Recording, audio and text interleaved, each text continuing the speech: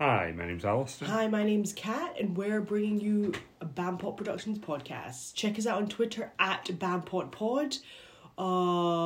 Check us out on the Anchor app, all the other relevant apps we've got kicking about that you can hear our podcast on. We have to tell them what the relevant apps are. The relevant apps are Anywhere you get your podcasts. Yes. So long as it's Apple, Google, or Anchor. Which kind of probably is all of the kind of most popular, trendy but we're not ones. anywhere else. Yes, we're nowhere else but there. Yeah.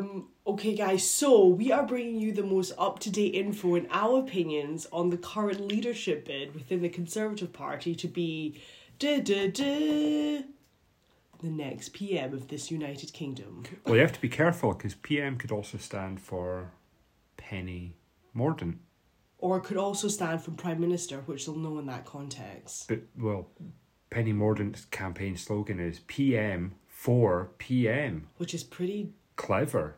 No, it's quite childish, actually. Yeah, it is childish. Like, it's not particularly sleek. Or clever. Like, I'm surprised. I mean, surely if she's running for the Prime Ministership, shouldn't the PR spin around her be a bit more sophisticated rather than PM for PM, which a few people have said sounds quite childish, no?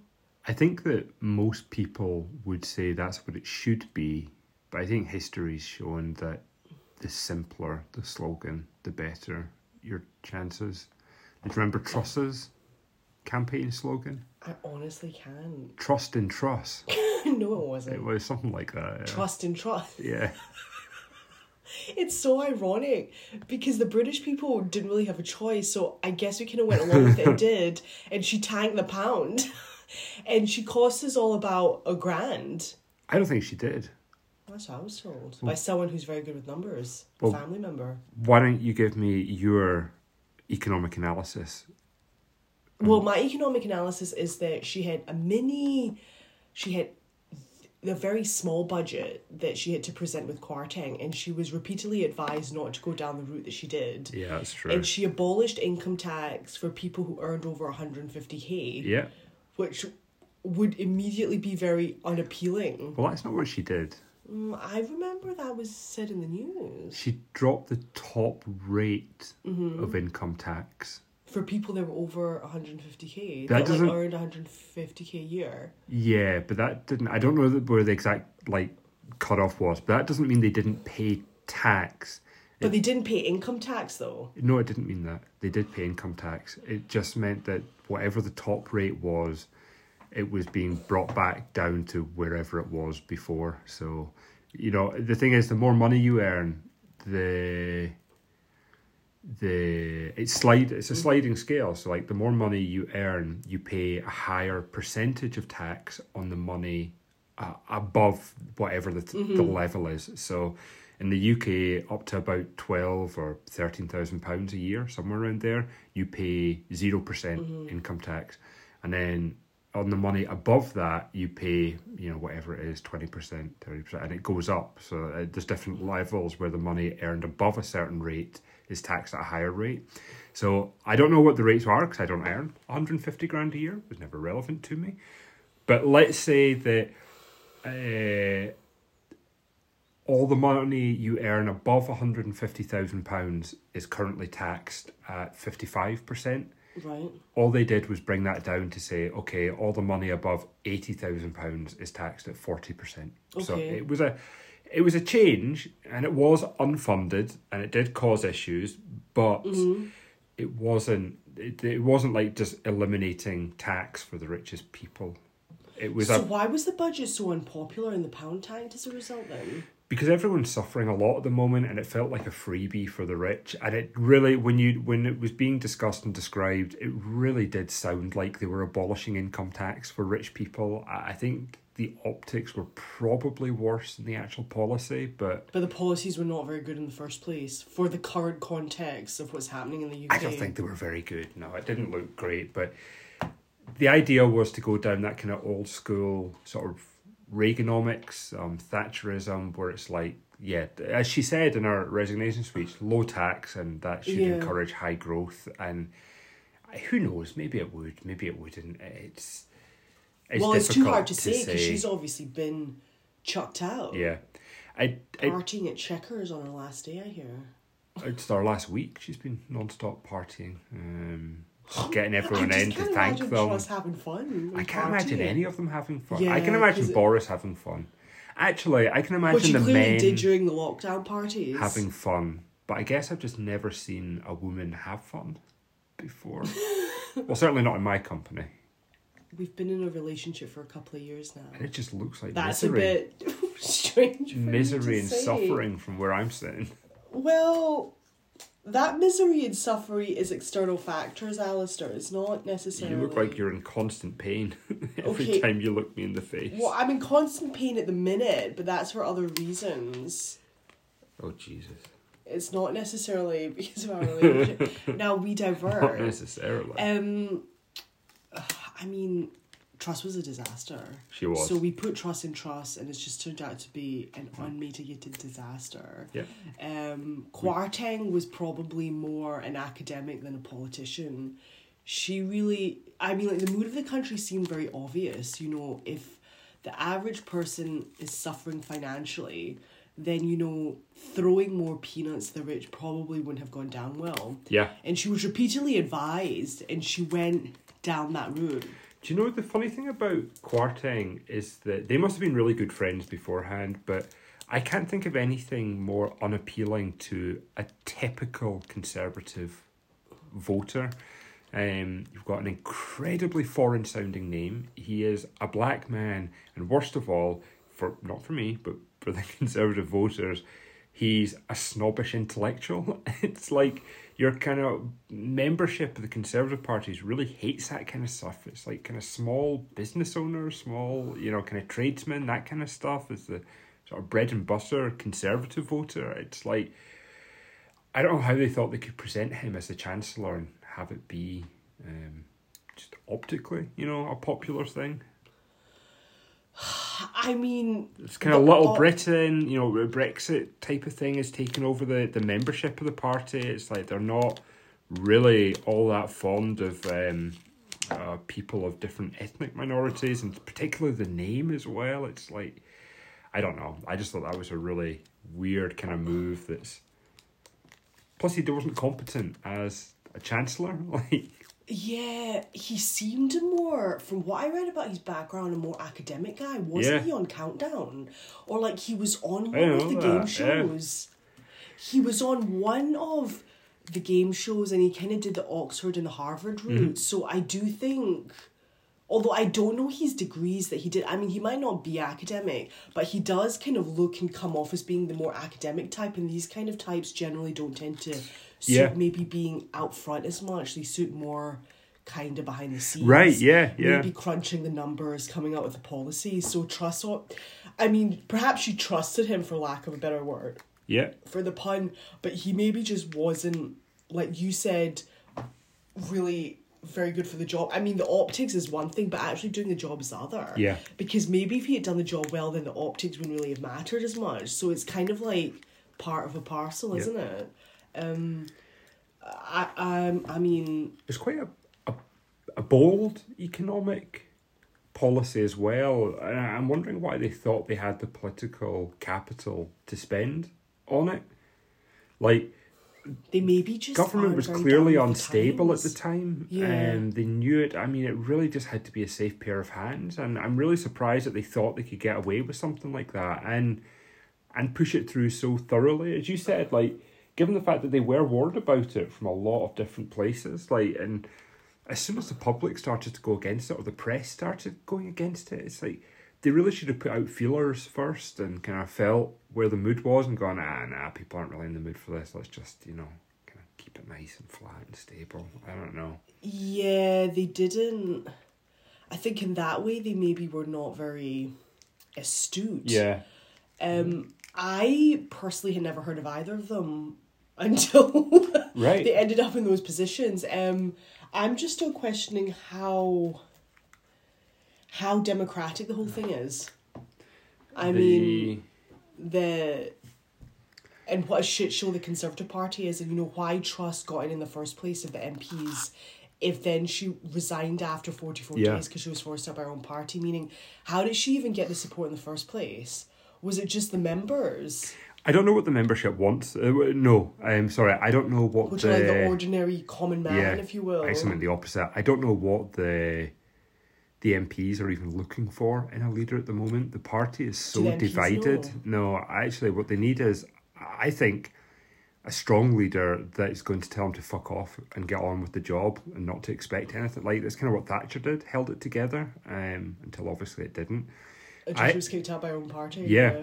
I actually think they keep talking about a unity candidate now. I don't think there is a candidate who can unify the party. I think it has to be ruled with kind of, I actually think Boris Johnson was probably the best he could have done in terms of stability. I guess Johnson, I just don't think he has a grand vision. He doesn't. He's more reactive. He's like Trump. Like, Trump was a reactive president. But I think that's exactly why he probably would be the best to form a stable Conservative government. I mean, I actually think the best option overall is probably to have a general election, and I think a Labour Party would be quite stable at the moment under Keir Starmer. I think that's probably the best option. Well, if there was an election, which there we've won't seen be. that there won't be, because the Conservatives know if there was an election, then they would lose They'd be power. gobbled, yeah. Partly because they've been in power since 2010. Yeah.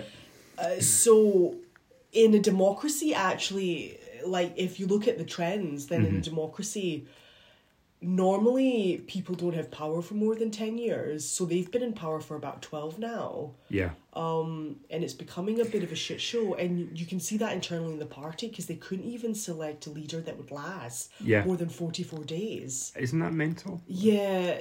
So they know if they call for an election... Well, I mean, saying that, though, is not cast in stone that they would lose, because the polls have said one thing many a time. You're right, different things can happen. And then another thing happens. I have to say, though, I don't think the polls have ever got it that wrong. Like, they're normally off by a few percent. So for something like, the Brexit, like a referendum where there's only two options and it's very close, it's very hard to predict it. In the USA with Trump, it was very close between him and Hillary. His conduct, I just genuinely thought that because of his conduct, but I made an assumption people would go along with what I thought. They were only off by a few percent, the polls, when they predicted that, and it's enough to change the result. I think in a case like this, it's probably that they've never been that wrong before, where they've been off by kind of 10-20% of where the party's polling. So I think that's probably pretty guaranteed that they would be smashed. I think. I mean, to me, like, it just doesn't seem that democratic. Yeah, it's an interesting one. It's because you were talking about this the last few days, actually, about how is that democratic? Even how democratic the UK is. Like, the whole parliamentary system where it's like you vote for an MP who then makes the decisions and kind of leadership and stuff. Because we have representatives in Westminster, as do all the countries, as do the Northern Irish, as do the Welsh. Sure. We're in Scotland, by the way. Yeah. I don't actually know if the Northern Irish have their own functioning parliament at the minute, because remember there were so many issues about that. But they do, in theory, have representatives in Westminster. So they have an assembly locally. It's not called. They don't call it a parliament. It's an assembly. I don't know if they've been assembling the past few years. They have not, and they still haven't been able to form a functioning government. Yeah, so that's divided, because they can't even get along to even form a government in the first place. It's true. The DUP and the Sinn Féin lot. Yeah. So how democratic actually is it? So, see, it wasn't until you actually started to explain to me kind of the UK electoral system and the political machinery that I realised I don't really know much about it. So, just for the sake of the listeners, a lot of whom may not necessarily be from the UK, it's like there's Westminster, which makes laws for the UK as a whole. True, yeah. And then each country in the UK, Scotland, Northern Ireland, and Wales has their own assemblies / parliament, which have devolved powers, which make the local laws. And there's certain parties there's certain MPs that are local parliaments, but there's also another set of MPs which represent the countries in Westminster. Yeah. So they have a take on UK laws as a whole. It's true. So in an election, we're constituents, so we go along to the polls and we vote for a party. No. For an MP that represents An MP, a party, right? A member of Parliament. Yeah, for a member of Westminster Parliament, right? Yeah. Okay, and then they go along, and then they'll vote for a person that they want to be the PM. Yes. Which, in theory, will most likely be from their own party. Yeah, whoever has whoever is the leader of the biggest party will get it. See, that to me sounds, on the face of it, directly involved in picking the PM, but you said it's not. Because they can actually vote any way they like. The PM is whoever, the phrase they use is whoever can command a majority in the House of Commons. So whoever it is that a majority of MPs will follow is the Prime Minister, will lead the Parliament. And I say it's so closely linked that, almost all MPs are a member of a political party. Very few independents ever get in. So they will almost always vote on party lines for the PM. It's just stupid not to. If you're a Conservative MP, why would you want to start voting with Labour? But you do sometimes get rebellions in different votes. They don't always vote in line with the party. Ultimately, MPs are accountable to the local people who voted for them over anyone else. And actually, you can imagine some situations where that would be an issue. If there's a general election and let's say the leader of the Conservative Party, leads them to a massive majority. However, some really bad story comes out, or he changes policies, and let's say the leader of the Conservative Party says, "Oh, I'm going to bring in a Fourth Reich, a fascist regime for the UK." Another politician let's just vote the Labour guy. We'd rather that. You get a big rebellion, and you can imagine a leader being so unpopular they might do it. Plus, in things like wartime, you can get national unity governments where all the parties come together. So, but we don't vote for a PM ever in the UK. We vote. So we vote for an MP. A local, your own member of Parliament, and then they make those decisions on your behalf. Because we have SNP representatives in Westminster, but the thing is, though, there would never be an SNP Prime Minister of the United Kingdom, right? It would have. There could be technically, but it would be obviously you'd have to imagine a very weird world where that would happen. Yeah, because that's the Scottish National Party, so they're for independence for Scotland, but the PM for the UK would need to be a unionist.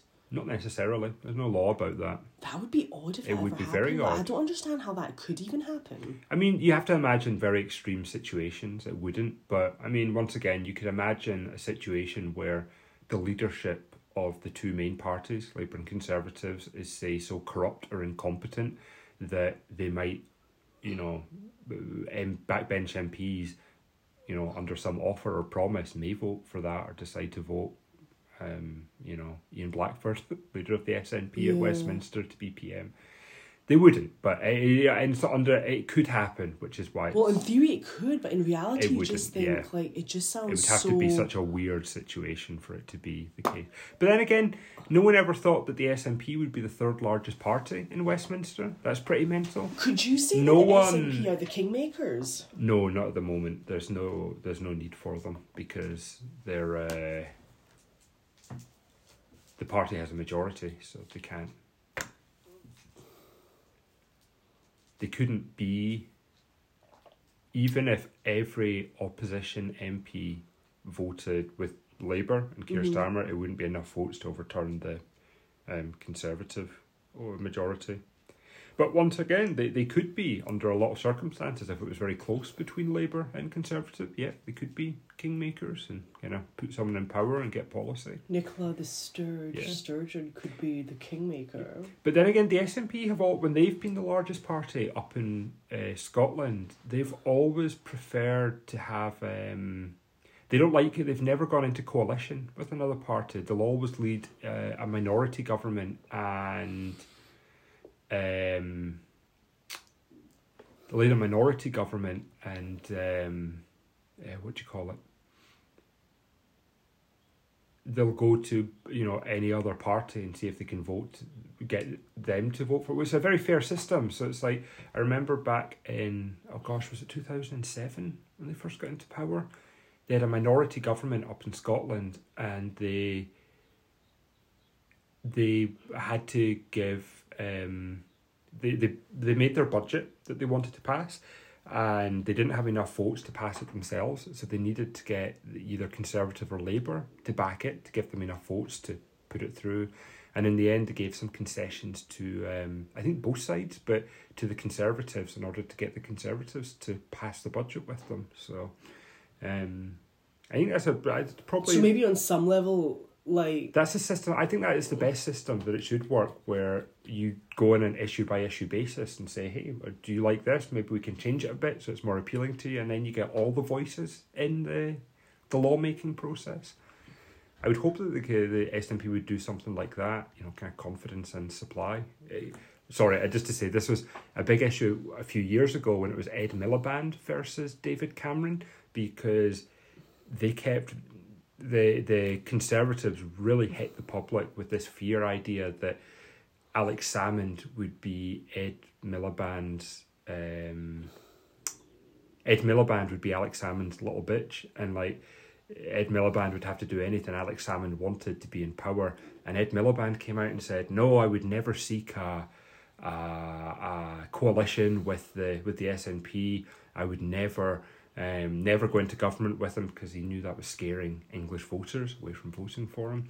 And it was this hilarious idea, because I remember during the debates, like the SNP were like, "Well, you can't stop us voting for you to be PM." Like when it got to the Parliament time, if there was a majority of Labour and SNP MPs, the SNP said, "Yeah, we'll vote for a Labour Prime Minister. We'll do that." And it's like, the only way you wouldn't be Prime Minister is if your own party then did, if you didn't vote for yourself. Like, it was a kind of absurd idea, but they could be kingmakers, and that's had its own issues in the past for election results. I mean... In fact, it was one of the reasons why David Cameron got that surprise majority, because people were scared of a minority Labour government with the SNP. Yeah, because the polls said it was going to be very close, but yeah. I believe in that election, which was at maybe 2014/15. Yep. I think 2015 was... that was before that, I think. Or was it? No, it wasn't. I don't, because I remember certain details about that year in that election. Yeah, you're right. I don't know if it was 2014. I suspect it was 2015. Yeah. And they got it by more than 10% margin. So sometimes, the polls don't get it completely correct.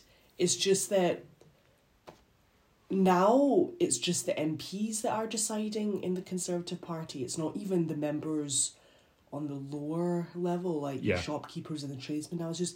So just going back to the Conservative bid for the Prime Ministership, what are your thoughts on it? Sunak, Johnson or Mordaunt, bear in mind that now we've been told that Bojo, thankfully, after a conversation with Sunak, has gracefully pulled out. I can only imagine what was said in the conversation, which probably was along the lines of that I believe that Sunak probably would have strong-armed him a little. Oh yeah, I thought just told him to fuck off. Well, bear in mind that Sunak did resign as Chancellor, which I think was the beginning of the domino effect of all of this happening, which was mentioned to me by a few people. So Sunak probably knows a few secrets, shall we say. So I think that conversation between him... Probably does, to be honest. And Johnson maybe was a bit of strong-arming. Also, he might be saying, well, if you pull out, I'll do you a favour and maybe this investigation into your partying during lockdown. Yeah. I mean, it could be, right? Although I don't think there's going to be much come from that. Like, really? If he's resigned, he's not really got anything to lose. I don't know. Maybe he does. I don't... I don't really know who's going to get... It's almost certainly going to be Sunak at this point. You say almost certainly. I think there could be a few... You never know if a story could hit or something could come out or someone briefs something. But But we'll know by today who has enough nominations to go to the membership. Sunak is more than 100 at the minute, according to the Times. He does, and he's actually the only one. Johnson's pulled out, and Mordaunt's got 50? Yeah, or under 50? It doesn't look like Penny Mordaunt's going to get enough to even get to that stage. However, it may be an issue where, if it does go to the membership, they'll almost certainly vote for Rishi Sunak. Mm-hmm. Well, I mean, they don't really have a choice, the membership, or do they? Well, no, I mean, if it's between... could they decline? If it's between Mordaunt and Sunak, there's not really a mechanism for them to decline or to request a different way at the moment. It's being run from Parliament. Just but I don't... Internally within the party. I actually don't have a problem with that, because I know the SNP has a policy where if you're a member of the party, you're actually not allowed to disagree publicly with the party line on issues, and they get a lot of criticism for that. So it's like a one-party state, it's totalitarian. I actually think that's perfectly proper. You are allowed to debate issues and raise them at party conference, but once the party as a whole has made up their mind on it, you have to have a strong, the party has to put on a strong face and go with that policy. So it's like there is a time and a place to debate these things, and there's a time and a place when you can. And if it really is such a big issue for you that you can't keep quiet about it, you need to come out, then yeah, you need to do it publicly, take the risk with that. And if the party's not going to change, if it's such a big issue that you want to go against it, you have to leave the party and find a party that does agree with you. But yeah, I don't think that's necessarily a problem where it's like, well, there's no mechanism for it. Sometimes there's a time and a place for democracy.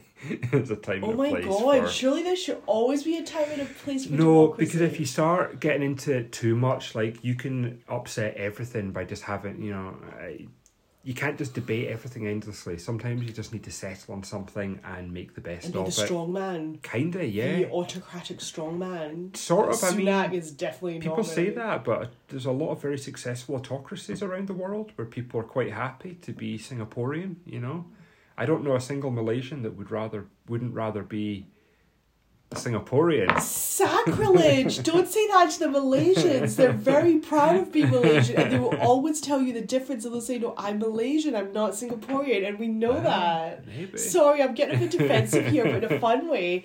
There's a big difference, and a lot of Singaporean food is just like Malaysian food, which is what someone very close to me once said. That was me. I didn't say that. No, you said something. I said Singaporean food is just Malaysian food served in a 5-star hotel. Oh my God, I mean, I don't know. It's kind of true though. That's insulting to both Malaysians and Singaporeans. Because it's saying that Malaysians kind of are poor. They don't have 5-star hotels. But the Singaporeans have just basically stolen their food. No, and it's the same kind of food, like there's no difference. Basically saying it's the same culture, the same people. I mean, Singapore likes to think they're a bit above people. Which they're not. Just because they've got money and wealth and power. Just because they're this highly successful mini nation. Yeah. Doesn't mean they can stomp over the rest of us. So... Going back, come on, we really diverted. I think Rishi Sunak's almost certainly going to get it, although a few things could happen. We'll know by today. I mean, I doubt he wouldn't. I think he's more or less got the way paved. Beyond that, I think it's a really difficult job at the moment. The party is very divided and the country's going through a really, really rough time in a lot of ways.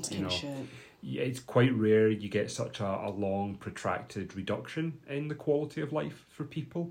Well, they're talking about blackouts. You're right, and that's the thing. Like, this is going to be really tough, and I don't think it's an issue of who the leader is in the party. I don't think it's been an issue of the leader for a long time. I genuinely think Rishi Sunak's going to be quite unpopular, and I think that as soon as there's the first controversy, which there will be, it's just that kind of age that we're in. As soon as there's the first issue or something doesn't go quite right, I think the MPs are just going to reactionarily try and kick him out again and go for another leader. I don't think it's going to be over. It might actually get to the point where the Conservative leadership cannot hold, they can't hold a majority of their own MPs to get them to vote for it. So I don't know, the government could be brought down, I think. I don't know what will happen though, but I don't think this is over with Sunak getting in. Well, I'm not sure. See, the thing is, though, Sunak actually, in a sense, has had very good timing because he left at the right time, which caused a lot of issues, and he's come back at the right time. Yep. And he's not had to work that hard to get the PM-ship in that case because it is very internalised. The thing is, though, it seems to me that in politics, often getting to the highest office in the land is actually, although it can be very difficult, is often easier than actually being in the office. Yeah. So once he gets in the office, what do you think he's actually going to do? Because the economy is probably one of the major problems now. So what do you think he's actually going to do? I mean, the kind of truth of it is there isn't really a whole lot to do. There is less stuff available than there was in the past. Supply chains are still fucked by a combination of sort of China and backlogs from the pandemic. There's less energy available due to the war. Because Russia isn't exporting as much gas and oil because of sanctions, so they're keeping theirs. But did the UK actually get a lot of Russian oil and gas in the first place? Because I know that Western Europe did through the Nord Stream, but one of those pipes was burst anyway. I don't know how much of our supply came from Russia. However, a disruption to any source is going to affect the whole global supply. Because, let's just, for the sake of simplicity, say that Europe and the UK only gets gas from, let's say, the Middle East and Russia. If you cut down Russia and, even if all of our gas came from the Middle East, if Russia's now no longer exporting to Europe, the continent, to Germany, then there's more people trying to buy, Middle Eastern gas, and therefore it's, there's still not enough to go around. Plus there's issues about how much you can, there's only so many tankers you can use to transport it around the world. The UK produces quite a bit of its own from the North Sea, but we tend to export gas during the summer months and then we import it during the winter months, and the continent just doesn't have any to sell us at the moment. There's not enough even for them, so that's roughly where it's come from. But I think it's going to be an issue for whoever the leader is. There's going to be a lot of things outside of their control. And I actually think it probably just needs a strong party to hold it together. I don't think any leader is going to be able to unify the party. They're so broken in so many different issues.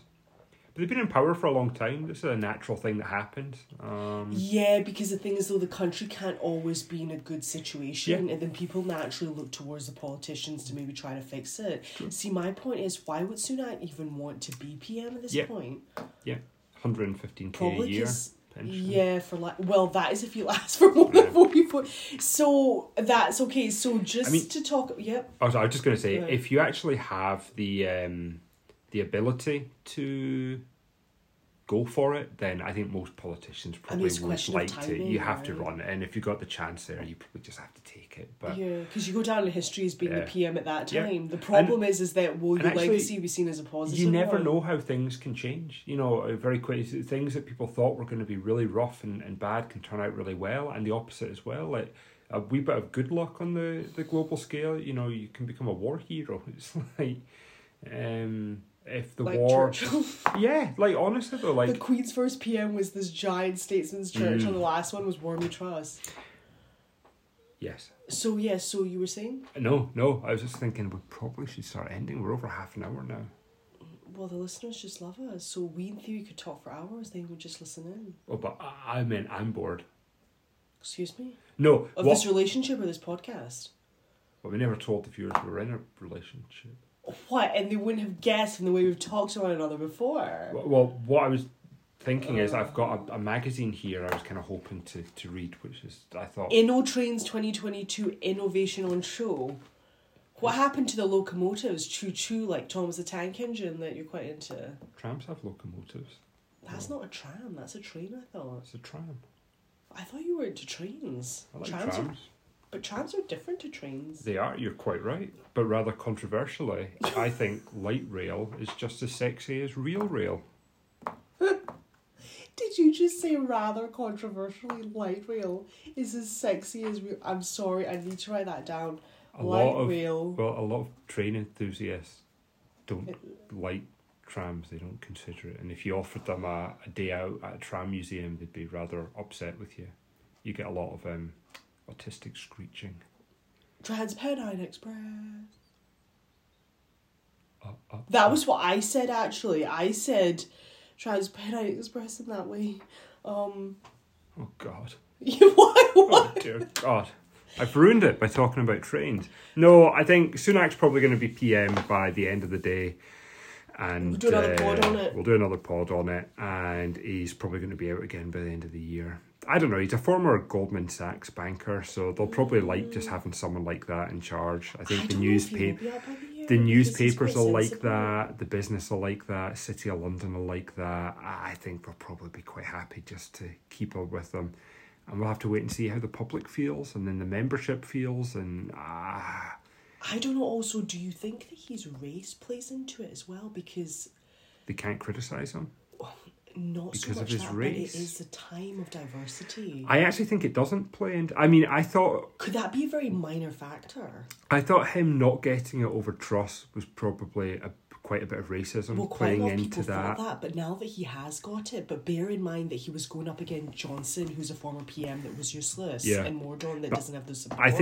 I genuinely think the bigger issue than race is how down to earth someone comes across. I think the main difference between Sunak and Kwarteng is that kind of academic view. Like, people don't like someone, they don't like snobs. And I think Kwarteng came off as a bit academic. He does, and a bit snobbish as well. And the idea that you can joke and debate in Latin. It's like most people are like, Yeah, but the thing is, though, that doesn't really appeal to. Yeah. I know this doesn't sound nice. Yeah.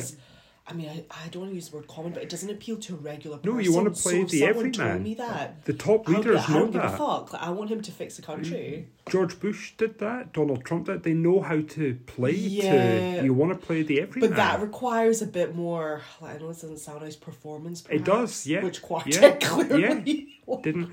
But I actually think Sunak comes across as a lot more... He's not. He's far richer, but better connected. But, well, through his wife's family, I guess. The wife's family's but see, that actually played against him in the initial bid. The controversy did, but the idea that he is elite doesn't come across as much. That he's married into a so-called maybe... I mean, not like 1%, but, like he's married into...